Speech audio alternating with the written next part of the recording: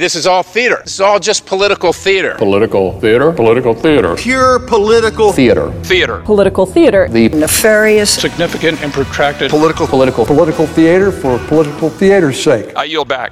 From Washington, this is Political Theater, Roll Call's review of the spectacle of politics on Capitol Hill and across the country. I'm Jason Dick.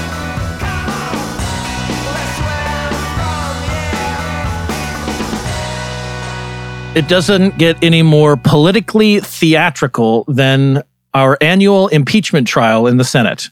For those of you who just got back from Mars, the Senate voted to acquit President Donald Trump, former President Donald Trump, I should say, 57 votes to convict, 43 votes to acquit over the weekend. And because we're roll call, because we like to dwell on these things and the political after effects, we've already gotten out of the gate with some reporting about how it might affect the 2022 midterm elections. And with us to discuss is our senior political correspondent, Bridget Bowman. Hi, Bridget. Hey, Jason. And some guy from New Jersey. Hi, Herb. It's Herb Jackson, our politics editor. How are you, Herb? I'm doing good. Oh, boy. Oh, boy, yeah. We're punchy during the recess. So, Bridget, one of the things that we noticed as we were taking score, there were 7 Republicans who voted to convict the president. And you noted right away that there's only one of them who's actually on the ballot in 2022, and where they would have to deal with the after effects immediately.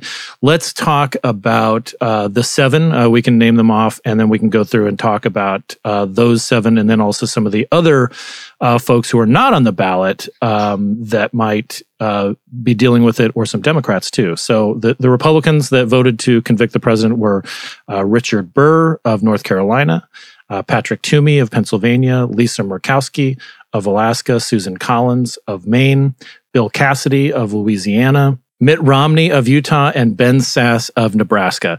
And as you noted, only Lisa Murkowski is on the ballot in 2022. Let's talk about some of the dynamics about her Senate race. Yeah, that's right. So Alaska is kind of a traditionally Republican state. Former President Trump won it by, I think, about 10 points in 2020, if I'm remembering correctly. And so she, though, has been known to criticize President Trump. Former President Trump has already threatened to campaign against her in her 2022 race. So one place where this vote could come up is if she gets a primary challenger from her right, from someone who's more of a pro-Trump candidate. The interesting caveat, though, to note with Alaska is that voters there just approved a ranked choice voting system where the top 4 candidates get through a primary and then voters rank them. And Maine has a similar system. It's very confusing, but it basically math could inoculate. Exactly. There's math involved. We don't want to do any of that. But it could help inoculate her from some kind of primary challenge. And as a reminder, she's not a stranger to a primary challenge. She actually lost her primary in 2010 to a Tea Party challenger and then waged a successful write-in campaign, which doesn't really happen that often. So she's, well seasoned in how to do this. And it'll be interesting to see if somebody actually comes forward to challenge her. If they do, they could have President Trump behind them, but that's to be seen. Right. And, we should note that the write-in campaign, one of the challenges was simply getting people to spell her name right. I mean, Murkowski is not nearly as simple a name as if you have mine, Jason Dick. I mean, that's an easy one. But she won in 2016 too. And also comes from a political family. Her father was a former senator and former governor as well. But you should note that Trump said earlier in 2020 he was going to go to Alaska and campaign against her for something else she had done that didn't pay proper fees, and I would still bet money that he does not go to Alaska next year to run against her. I would be curious how many golf courses there are in Alaska, because I think that if we've got a high golf course contingency and it's the summer, you can get 36 holes in one night, with the midnight sun and everything, right? There you go. All right. Let's go through some of the other. So Murkowski, she has been challenging the president quite a bit. She did vote to acquit him in his first impeachment trial way back in 2020. But that wasn't good enough to get the president off of her case. And so we'll keep tabs. Trump does like to threaten things, like running for president. So we'll see. We'll see what happens there. But Bridget, from some of the other folks, some of those other 7, Romney, not a big surprise that he voted to convict. He doesn't face the voters until 2024. And he kind of has his own brand at this point too, right? Yeah, that's right. He does. It is interesting that Burr and Toomey, who you also mentioned, they were supposed to be up for re-election this cycle. Both of them have decided to retire instead. So it's very interesting that they took this vote. And it could be an issue in the Republican primaries to replace them. Right. We already saw former Congressman Mark Walker, who's running for Burr's seat. He came out right away and said, Burr, that's the wrong vote. I'm running to be a conservative. And the state Republican Party decided to censure Burr, and Walker said that he supported that. So even though, these folks aren't running for re-election, it could still come up in the primaries to replace them. Right, and I was kind of amused too that the president's one of his caddies, what's his name, Lindsey Graham. He's a golf partner. So my fault there. He said that Lara Trump would benefit from Burr's vote, and that she was. I mean, they might as well not even have a primary because she'll win the primary. Is that really something we're going to see a lot of? You think? Maybe. This is the former president's daughter-in-law. So, right. Yeah. It seems like some folks in North Carolina are trying to wait and see what she does. She's sort of freezing the field to some extent as she's trying to decide what to do, except, of course, for Congressman Walker, who jumped in already. So it's really unclear what she's going to do at this point, and how impeachment plays into that, I think, is kind of an open question. And Herb, regarding Ben Sasse, I think, even as the politics editor, you were like, oh, wait, that's right. He won. And I can't remember his Republican or his Democratic opponent's name in 2020. That's how easy he skated by. He won by 41 points. Okay. Against the Democratic opponent, whose name I still haven't learned, despite editing it in this column by Nathan yesterday. That was a state that Trump won by 19 points. The thing that's interesting about Toomey and Burr's actions are Trump only won North Carolina by 1 point. And for a long time last year, we thought that Tom Tillis, Burr's fellow senator, was in trouble and was going to be knocked out until Cal Cunningham, sort of fell apart. And some polling was bad too. But, North Carolina is definitely a state in play. It's got a Democratic governor who was just reelected as well. This is not similar to some of those other states. And then, of course, Pennsylvania, Biden did win Pennsylvania. We can't know whether that was a factor in Toomey's decision not to run for another term. But that is definitely going to be a battleground state where, several House members, are trying to figure out if they're going to be running for the Senate as well. And Bill Cassidy, he had just won re-election. He voted to convict the president. He doesn't have to face the voters until 2026. So he's got a long time to sweat it all out. So Bridget, let's talk about some of the it wasn't just Republicans who, are going to have to potentially factor this into their races.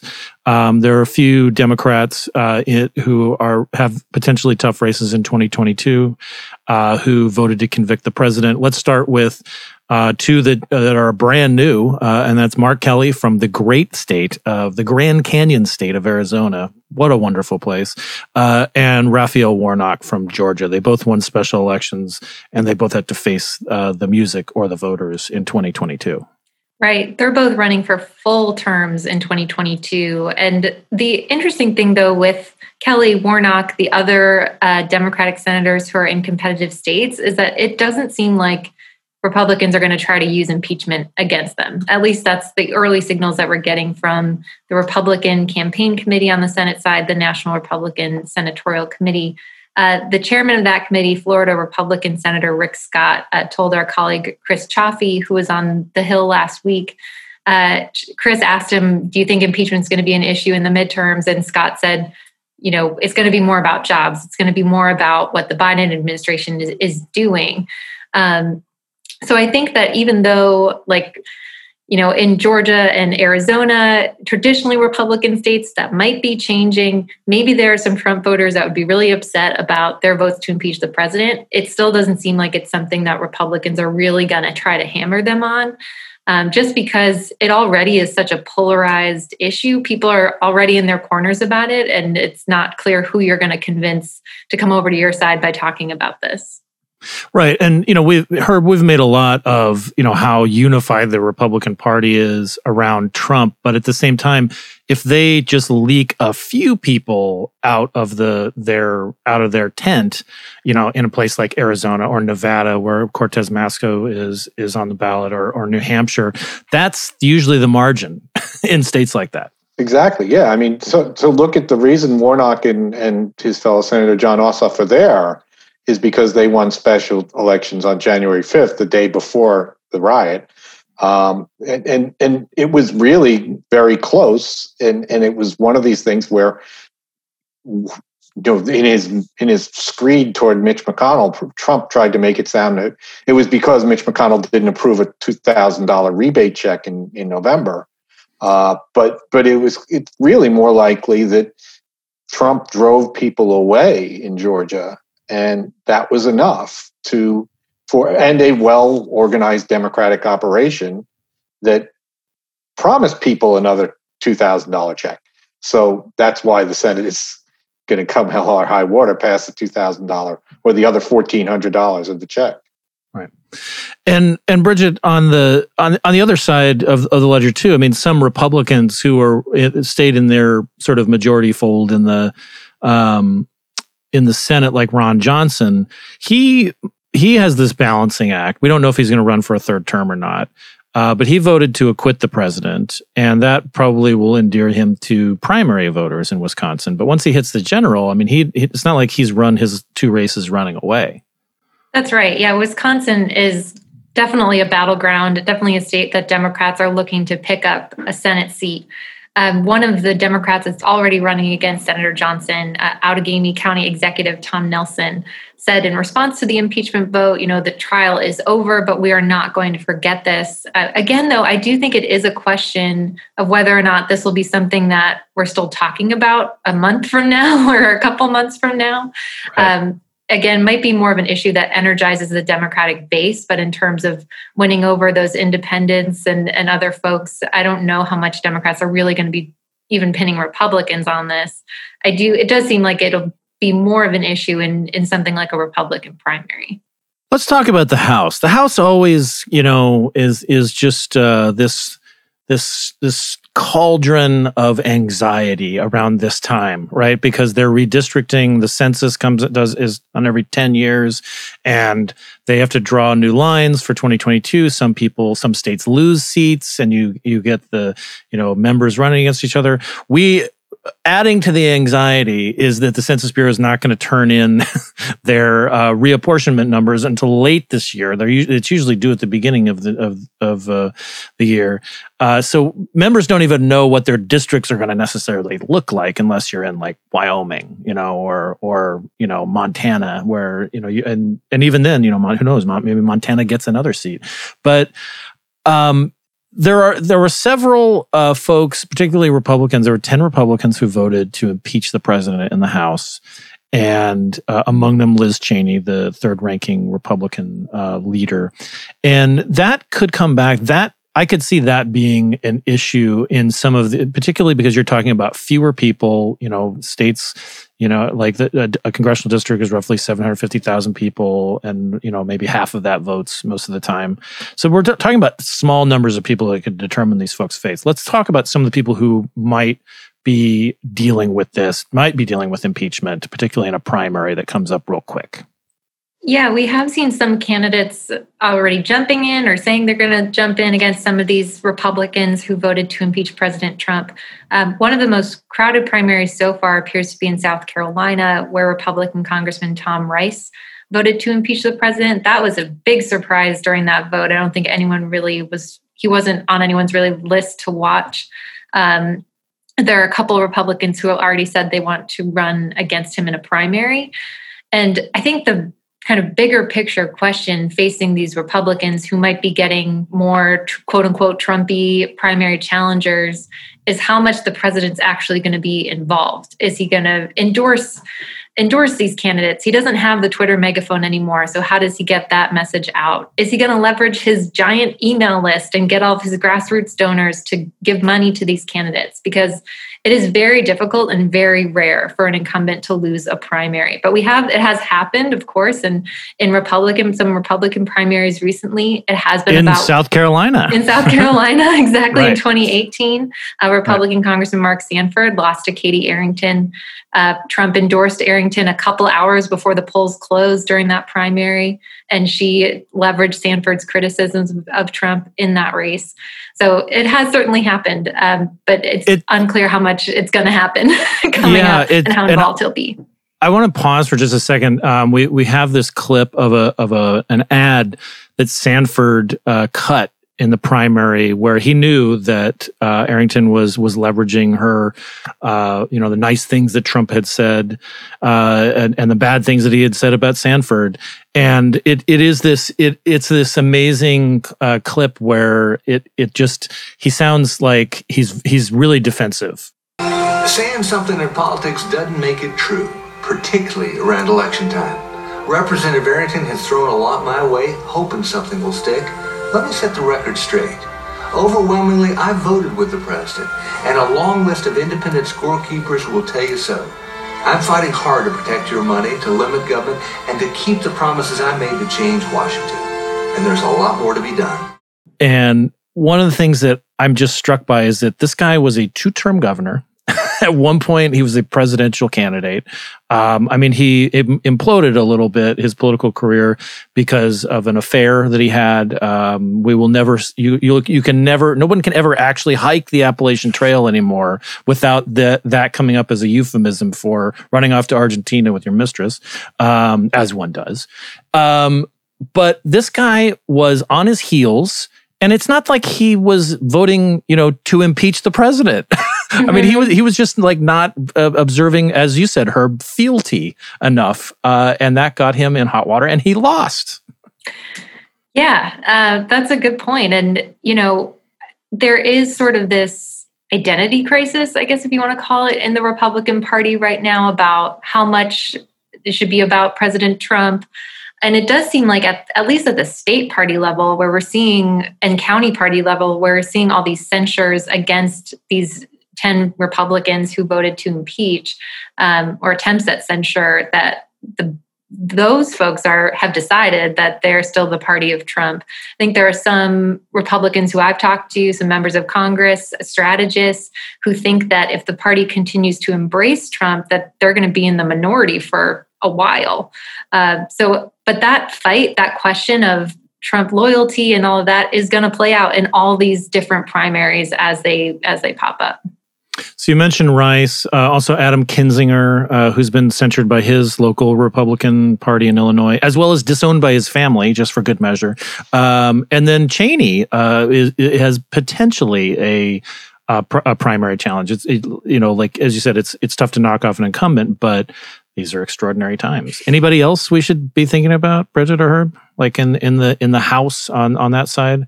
I think that it's kind of important to note too that there are a couple folks who, to your point, because of redistricting, we don't know what their districts are going to look like, but folks who were in some more competitive districts that Democrats targeted in the last election cycle. Michigan Congressman Fred Upton is kind of always on a retirement watch list. So we're watching to see if he's going to announce whether or not he's running again. And he voted to impeach as well, we should know. Yeah. Yep. And he did, as well as New York Congressman John Katko from the Syracuse area. He also voted to impeach President Trump, also has been critical of the president. He's been a target of Democrats the last couple of cycles and just has his kind of own independent brand in the district that's made it tough for Democrats to take him down. So in those cases, I'm curious if the vote to impeach President Trump could be kind of politically helpful in showing that where they drew the line in their support for President Trump. And California Republican Congressman David Valadao is another one in a district that has gone for Democrats at the presidential level that he won back in 2020. So, but another one, he could also draw a challenge from the right as well. But California has a funky primary system, so he might be able to get through. But yeah, those are other folks that I'm kind of curious politically what that means for them. And I guess the only one I would add to that is Jamie Herrera Butler. Because, she was perennially the Democrats thought they could get her in Washington State. It was one of the districts where Trump won by less than 5 points in the most recent election. But she shows up at the end of the Senate impeachment trial as a potential witness for the House managers because she was there when, Kevin McCarthy, the minority leader, was screaming at the president saying, call your guys off. And that's the real question, we're going to be watching is where do the leaders, where do McConnell and where do McCarthy come down if there are these primary fights? Do they think, they're in more trouble with more QE candidates on the ballot, that races that shouldn't be competitive suddenly become competitive? But the other question is, we go back to Trump. I mean, he was able to do things as president, but he's never really been a career politician who knows how to fly in and do a rally and do an event. Or close down a bridge. Well, he doesn't go, I don't see him going and doing like 30 hits for different House members the way some of the other Democrats I've seen when they're planning to run for president, they go fly around the country and do little events to build local support in Iowa or, these different states, South Carolina. Trump I don't see him hitting the road a lot for his people. So then what else can he do? So he certainly has a lot of money to spend if he wants to build, an organization but is it really going to be him versus McCarthy and Trump or him and McCarthy versus McConnell? That's what I want to see. Well, we'll close the book on that until the next time. We've got a few months until the next impeachment trial to prepare. Marjorie Taylor Greene's impeachment resolution against Biden has already, been introduced, right? Right. Who knows? We're getting used to having these trials every so often. Although I could stand to not. We have to make Todd Ruger work sometime. Bridget and Herb, thank you so much, and we'll keep an eye on it as we do. Sounds good. Thanks, Jason. Thanks, David.